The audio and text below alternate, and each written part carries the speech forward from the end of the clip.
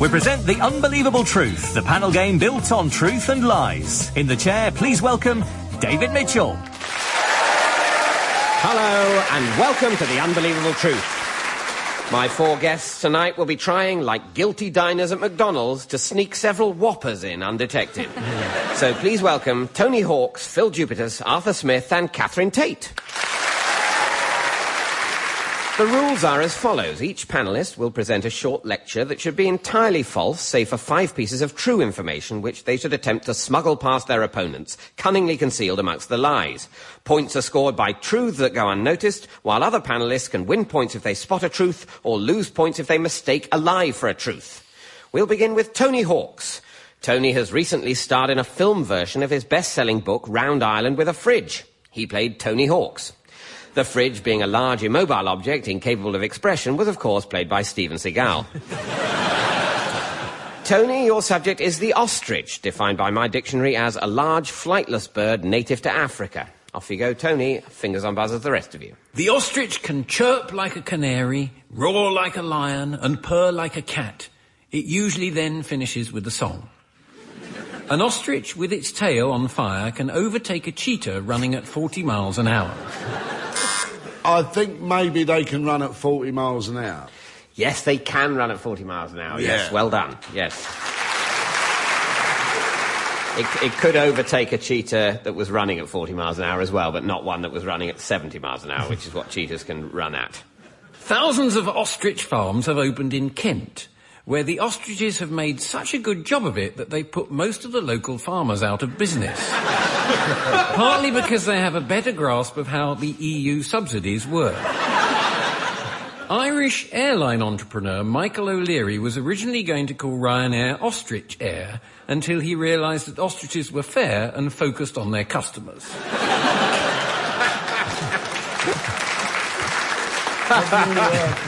That's it. Experience later, take that, Ryanair.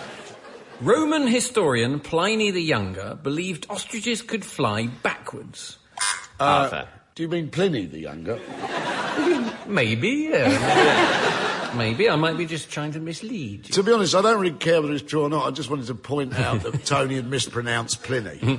But I say that is true. Well, it's not true that Pliny the Younger believed ostriches could fly backwards, but it is true that Tony mispronounced Pliny.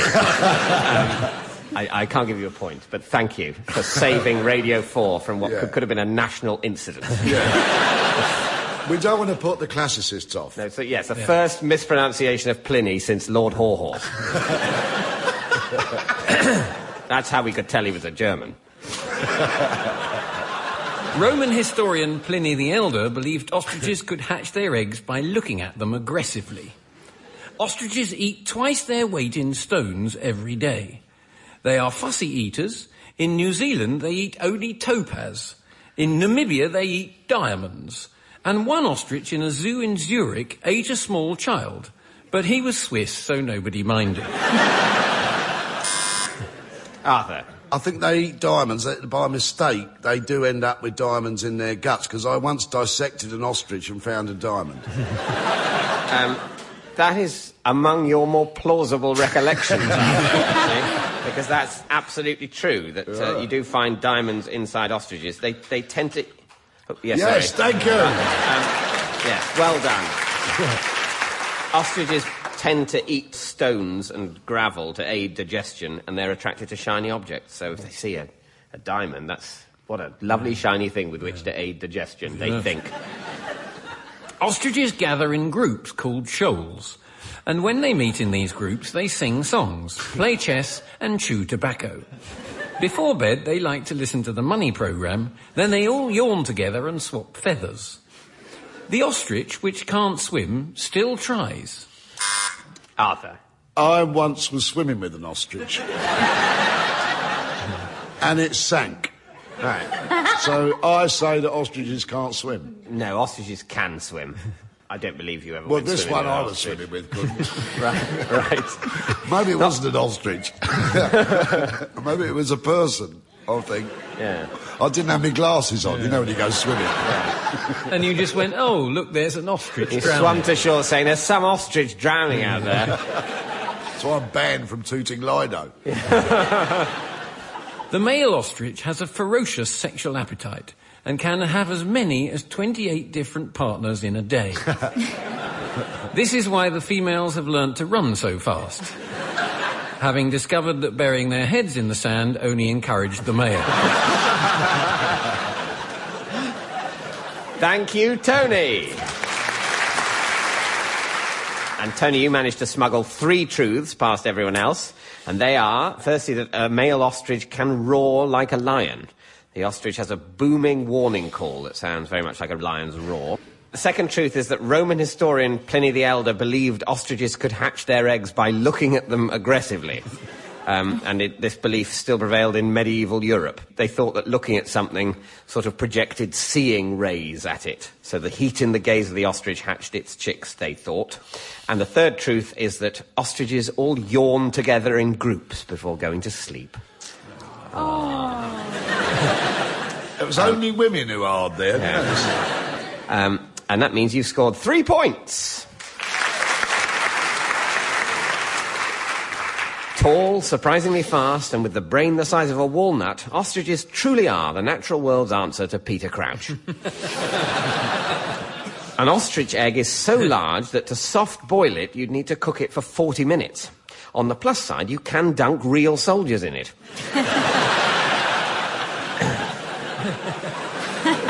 OK, we turn now to Arthur Smith. Arthur is much sought after for lucrative voiceovers, which make full use of his distinctive, gravelly voice. See, kids, years of smoking and drinking can pay off.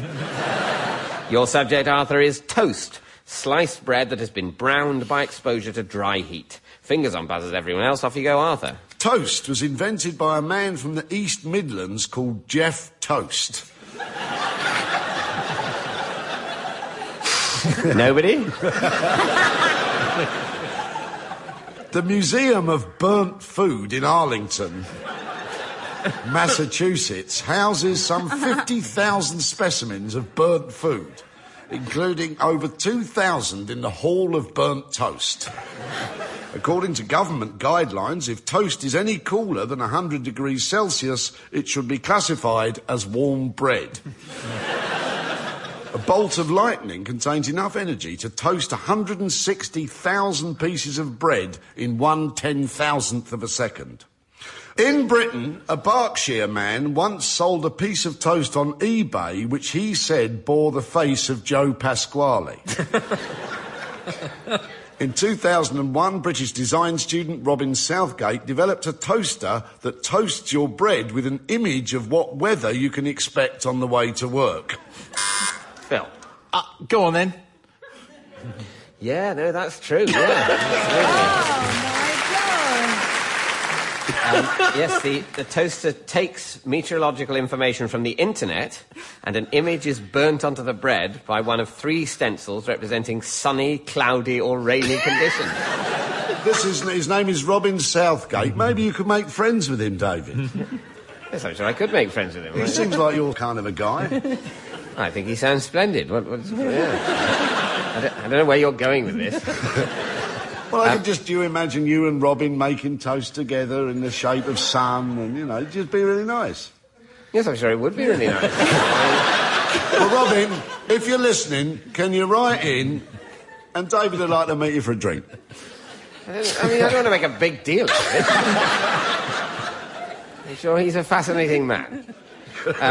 But what does interest me about this is that the original plan was to get the meteorological information not from the internet but from CFAX, which I think would have been a bit of a backward step in 2001. But the reason they didn't go for that is if it did that, every toaster would need to have a television licence.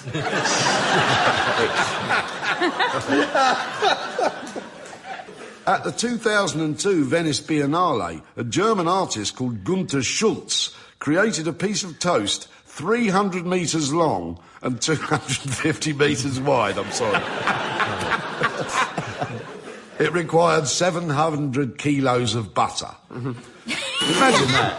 300, that's like higher than... It'd be good, though, wouldn't it? I think if anyone wants to do that, I'm happy to join in. I like the Marmite on that, I think. Yeah, God, how much Marmite would you need? In fact, no, because You wouldn't, Marmite's 'cause you don't very want to strong. scrape, One wouldn't it? jar. Exactly. One jar. One little jar would do that. You wouldn't want too much. It's horrible. Just one jar. My granddad had Marmite once and he put it on like it was Nutella. It was like an inch thick. And he went, oh, it's very salty, isn't it?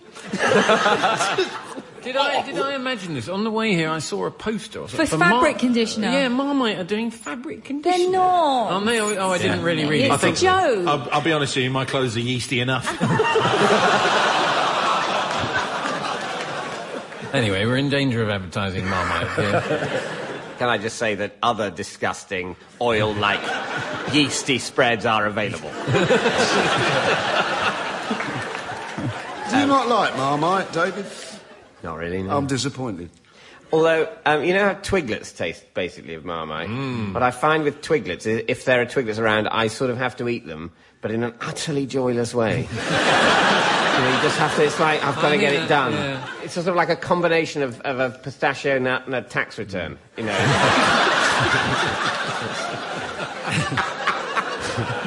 It's just fun with you. No. Wait till I'm making my weather toast with whatever his name is. With Robin. Yeah. Carry on. In the early 90s, a neocon think tank in the US proposed that the thin slices of toast that you dip in your boiled egg should not be known as soldiers, but as military advisors. I'm just going to... I don't know whether this has happened before, but I don't think we've really got him on anything yet. And I'm just going to say that the next thing he says is going to be true. It has happened before, Has actually. it? It's not often a policy blessed with success. No. Well, but I'll take the bid, as it were. Okay. So here we go. Then Arthur can just make one up and he can go, Hitler stabbed Goering to death with toast. Yeah, Don't be silly. Napoleon stabbed... Hang on. In the book, Mrs. Beaton's Book of Household Management, Mrs. Beaton gives a recipe for a toast sandwich, which is just a piece of toast between two slices of bread. And you're right, Tony, that is true.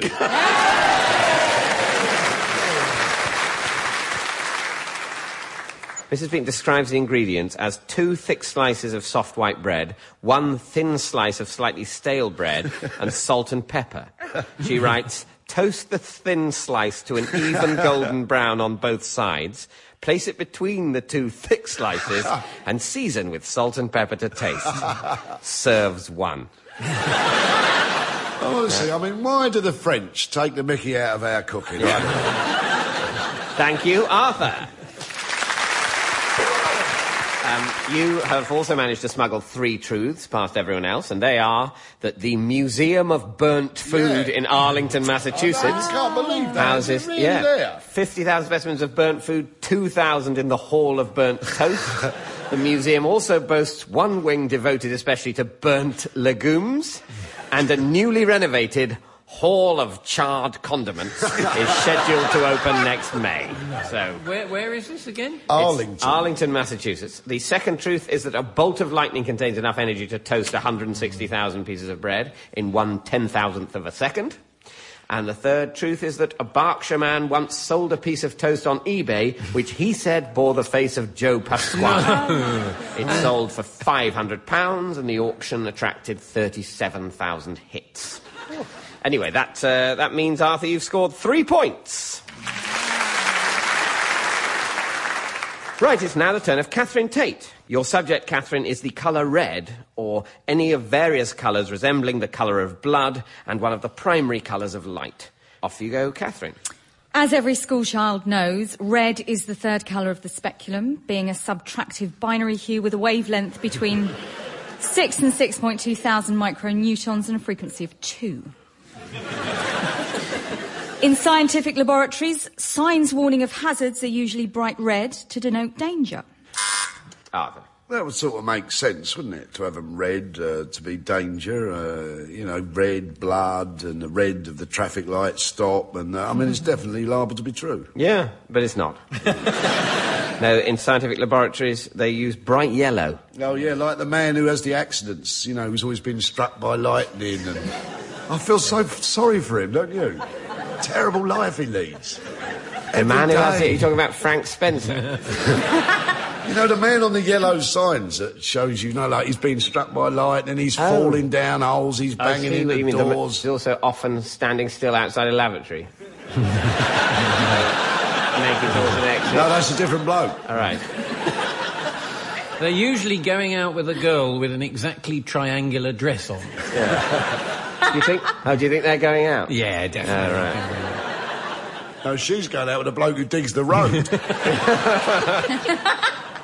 Anyway. Yeah. Back to the programme.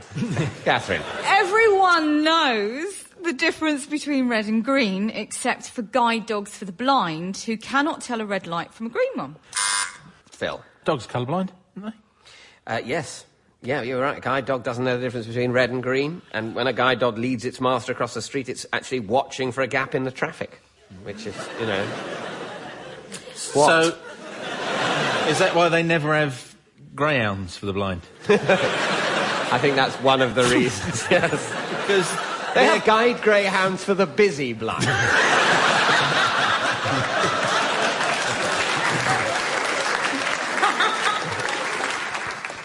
It's recognised that red is the most attractive hair colour by far. And yet 62 of the world's 100 richest men are married to brunettes, 22 to blondes, 16 to raven-haired women, and none at all to a redhead.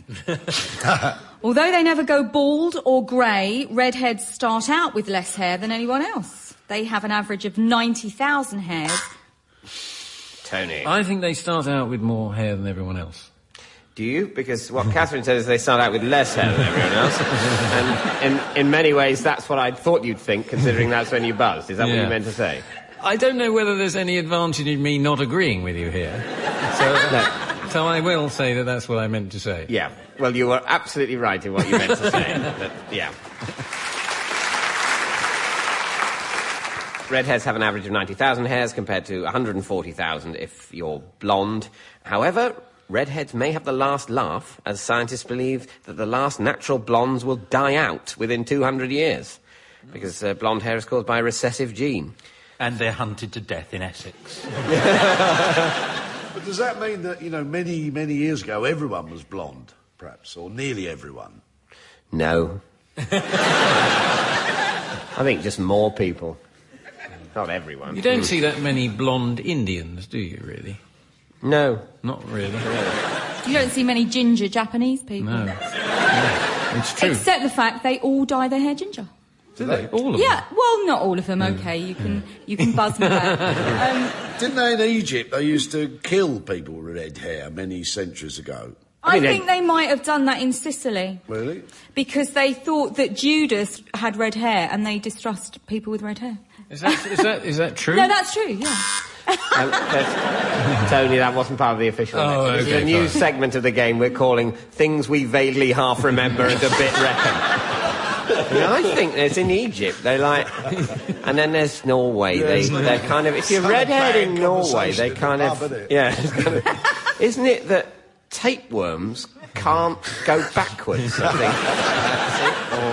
think? And sharks are sarcastic. I think that's it. I think I read that sharks are more sarcastic You're than listening squid. to I'm Not Really Sure on Yeah. Radio 4. Catherine, carry on. Compared to other coloured hair, red hair is notably sensitive. Many red-haired people dislike going to the hairdresser as much as going to the dentist, as they can actually feel the hairs being cut. This sensitivity isn't only restricted to hair. In fact, research has shown that people with ginger hair require 20% more anaesthetic before surgery than people with other coloured hair. Scientists in South Korea have manipulated the genes in a cat to make it glow red. The so-called fire cat gives out enough light to read a book by. The scientists explain that they have done this to benefit the animal because the red cat will now be invisible to dogs. Thank you, Catherine. And, Catherine, at the end of that round, you've smuggled 3 truths past the rest of the panel. And they are that 62 of the world's 100 richest men are married to brunettes, 22 to blondes, 16 to raven-haired women, and none at all to a redhead. The second is that research has shown that people with ginger hair require 20% more anaesthetic before surgery than people with other coloured hair. People with red hair are more susceptible to pain, according to doctors. And the third truth is that scientists in South Korea have manipulated the genes in a cat to make it glow red. No. Researchers in South Korea have cloned a cat and modified its genes so that it will glow red under ultraviolet light. And that means, Catherine, you've scored 3 points. Red or ginger is the rarest shade of hair colour in existence, and redheads are more plentiful in Britain than in any other country in the world. Quite an achievement when you consider the difficulty they must have mating. Now it's the turn of Phill Jupitus. Your subject, Phill, is spectacles or eyeglasses, frames bearing lenses worn in front of the eyes. Off you go, Phill. The phrase "justice is blind" comes from the custom in ancient China when judges used to wear dark glasses to hide their reactions from the people in the courtroom. Leonardo da Vinci, as well as inventing the air raid shelter, leg warmers and muesli, also invented the contact lens. When Michelangelo died, his sight was so bad he was unable to finish his most ambitious fresco, The Deluge, and the inscription on his tomb reads... Tony. I think when he died, he was unable to finish it. Finish it. That's the bit I'm going for. No, that's not fair. Obviously, he will have inevitably left something unfinished, be it a cup of tea or maybe just a cry of pain. Yeah.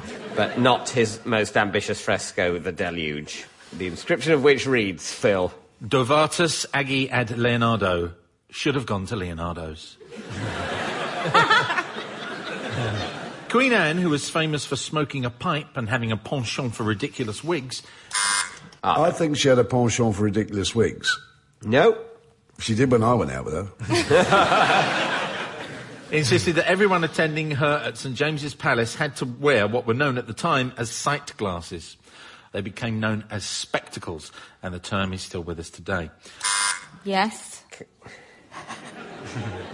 Oh, spectacles. You know, what he said. Certainly the term spectacles is still with us today. There's no doubt about that. Thank you. 1 point. But... and you said it with your words. Yeah. From your mouth, which is also clever. So give me a point and let him carry on. Well, Come on, please. Do you know what? It's getting late. Why not? The fashion of film stars wearing dark glasses in public was started by the screen vamp Theda Bara. Arthur. Theda Bara. You went out with her, didn't you? Yeah. And Before or after Queen Anne? Don't tell them, but I cheated on Queen Anne with Theda Bara. I think that's impossible without a time machine. I had one of them. I had Doctor Who's assistant as well. Was that sitcom Goodnight Sweetheart just based on your life? The Time Lord bigamist. No, that's not true. Film stars wore sunglasses. They started the fashion for wearing sunglasses to look cool, but they wore them to protect their eyes from the very fierce Klieg lights that were used on film sets at the time. In 1902, Jackson Andrews Jr. of Arkansas patented the first miniature spectacles for chickens. He'd noticed that some of them weren't eating the smaller grains of corn he fed them and assumed this was because they couldn't see them.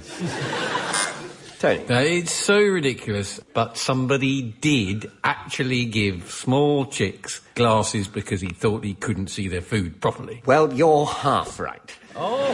It is true that Jackson Andrews patented the first miniature spectacles for chickens. Well done. It wasn't, however, because he thought they couldn't see their food. It was a spectacle-like eye protector for chickens to stop them being henpecked. When Sanchez Fabres went to rob a Madrid bank in 1999, he took off his glasses as a disguise. When he blundered out of the bank, he tripped over the furniture and was caught by the police. I think it's probably true. You are absolutely right. This guy, he took his glasses off as a disguise and then fell over because he couldn't see where he was going. The spectacled flower pecker is a bird species completely new to science that was discovered only last year in the heart of the Borneo rainforest. The so-called spectacles are merely colouring in the plumage, although interestingly scientists have discovered that the spectacled flowerpecker is completely deaf. TV's one-show hunk, Adrian Chiles, refused to wear the glasses prescribed for him as a child. As a result, he ran full tilt into a closed door. This accident not only restored his sight to normal, it also endowed him with the craggy good looks that are his trademark. Thank you, Phil. And the predictable outcome of that is that you have also smuggled 3 truths past everyone else. And they are that in ancient China, judges used to wear dark glasses to hide their reactions from people in the courtroom. Marco Polo reported this in the 13th century. Second truth is that Leonardo da Vinci invented the contact lens. Leonardo da Vinci drew sketches showing several forms of contact lens in 1508. And the third truth is that the spectacled flowerpecker is a bird species completely new to science that was discovered only last year in the heart of the Borneo rainforest. And I thought you'd get that because it's a bit boring, isn't it? Spectacled flowerpecker. Who cares? It was the Borneo that popped me off because they don't say Borneo anymore, do they? What's it called now, then? Anyone know? Borneo is the geographic term, isn't it, for the island, and it's got countries inside it like Brunei. That sounds very plausible. Hang on. Thank you very much. Yes, Borneo, I seem to recall. It's a geographical term, Arthur. There are several countries within Borneo, but it's still a perfectly reasonable geographical term to use for that region geographically. Anyway, that means, Phil, at the end of that round, you've scored 3 points. Which brings us to the final scores. In joint third place, with no points, it's Tony Hawks and Arthur Smith. In second place, with 3 points, it's Phill Jupitus. And in first place, with an unassailable 4 points, it's this week's winner, Catherine Tate. And that's about it for this week. All that remains is for me to thank our guests. They were all truly unbelievable, and that's the unbelievable truth. Goodbye. The Unbelievable Truth was devised by John Naismith and Graham Garden and featured David Mitchell in the chair with panellists Tony Hawks, Arthur Smith, Phill Jupitus and Catherine Tate. The chairman's script was written by Dan Gaster and the producer was John Naismith. It was a random production for BBC Radio 4.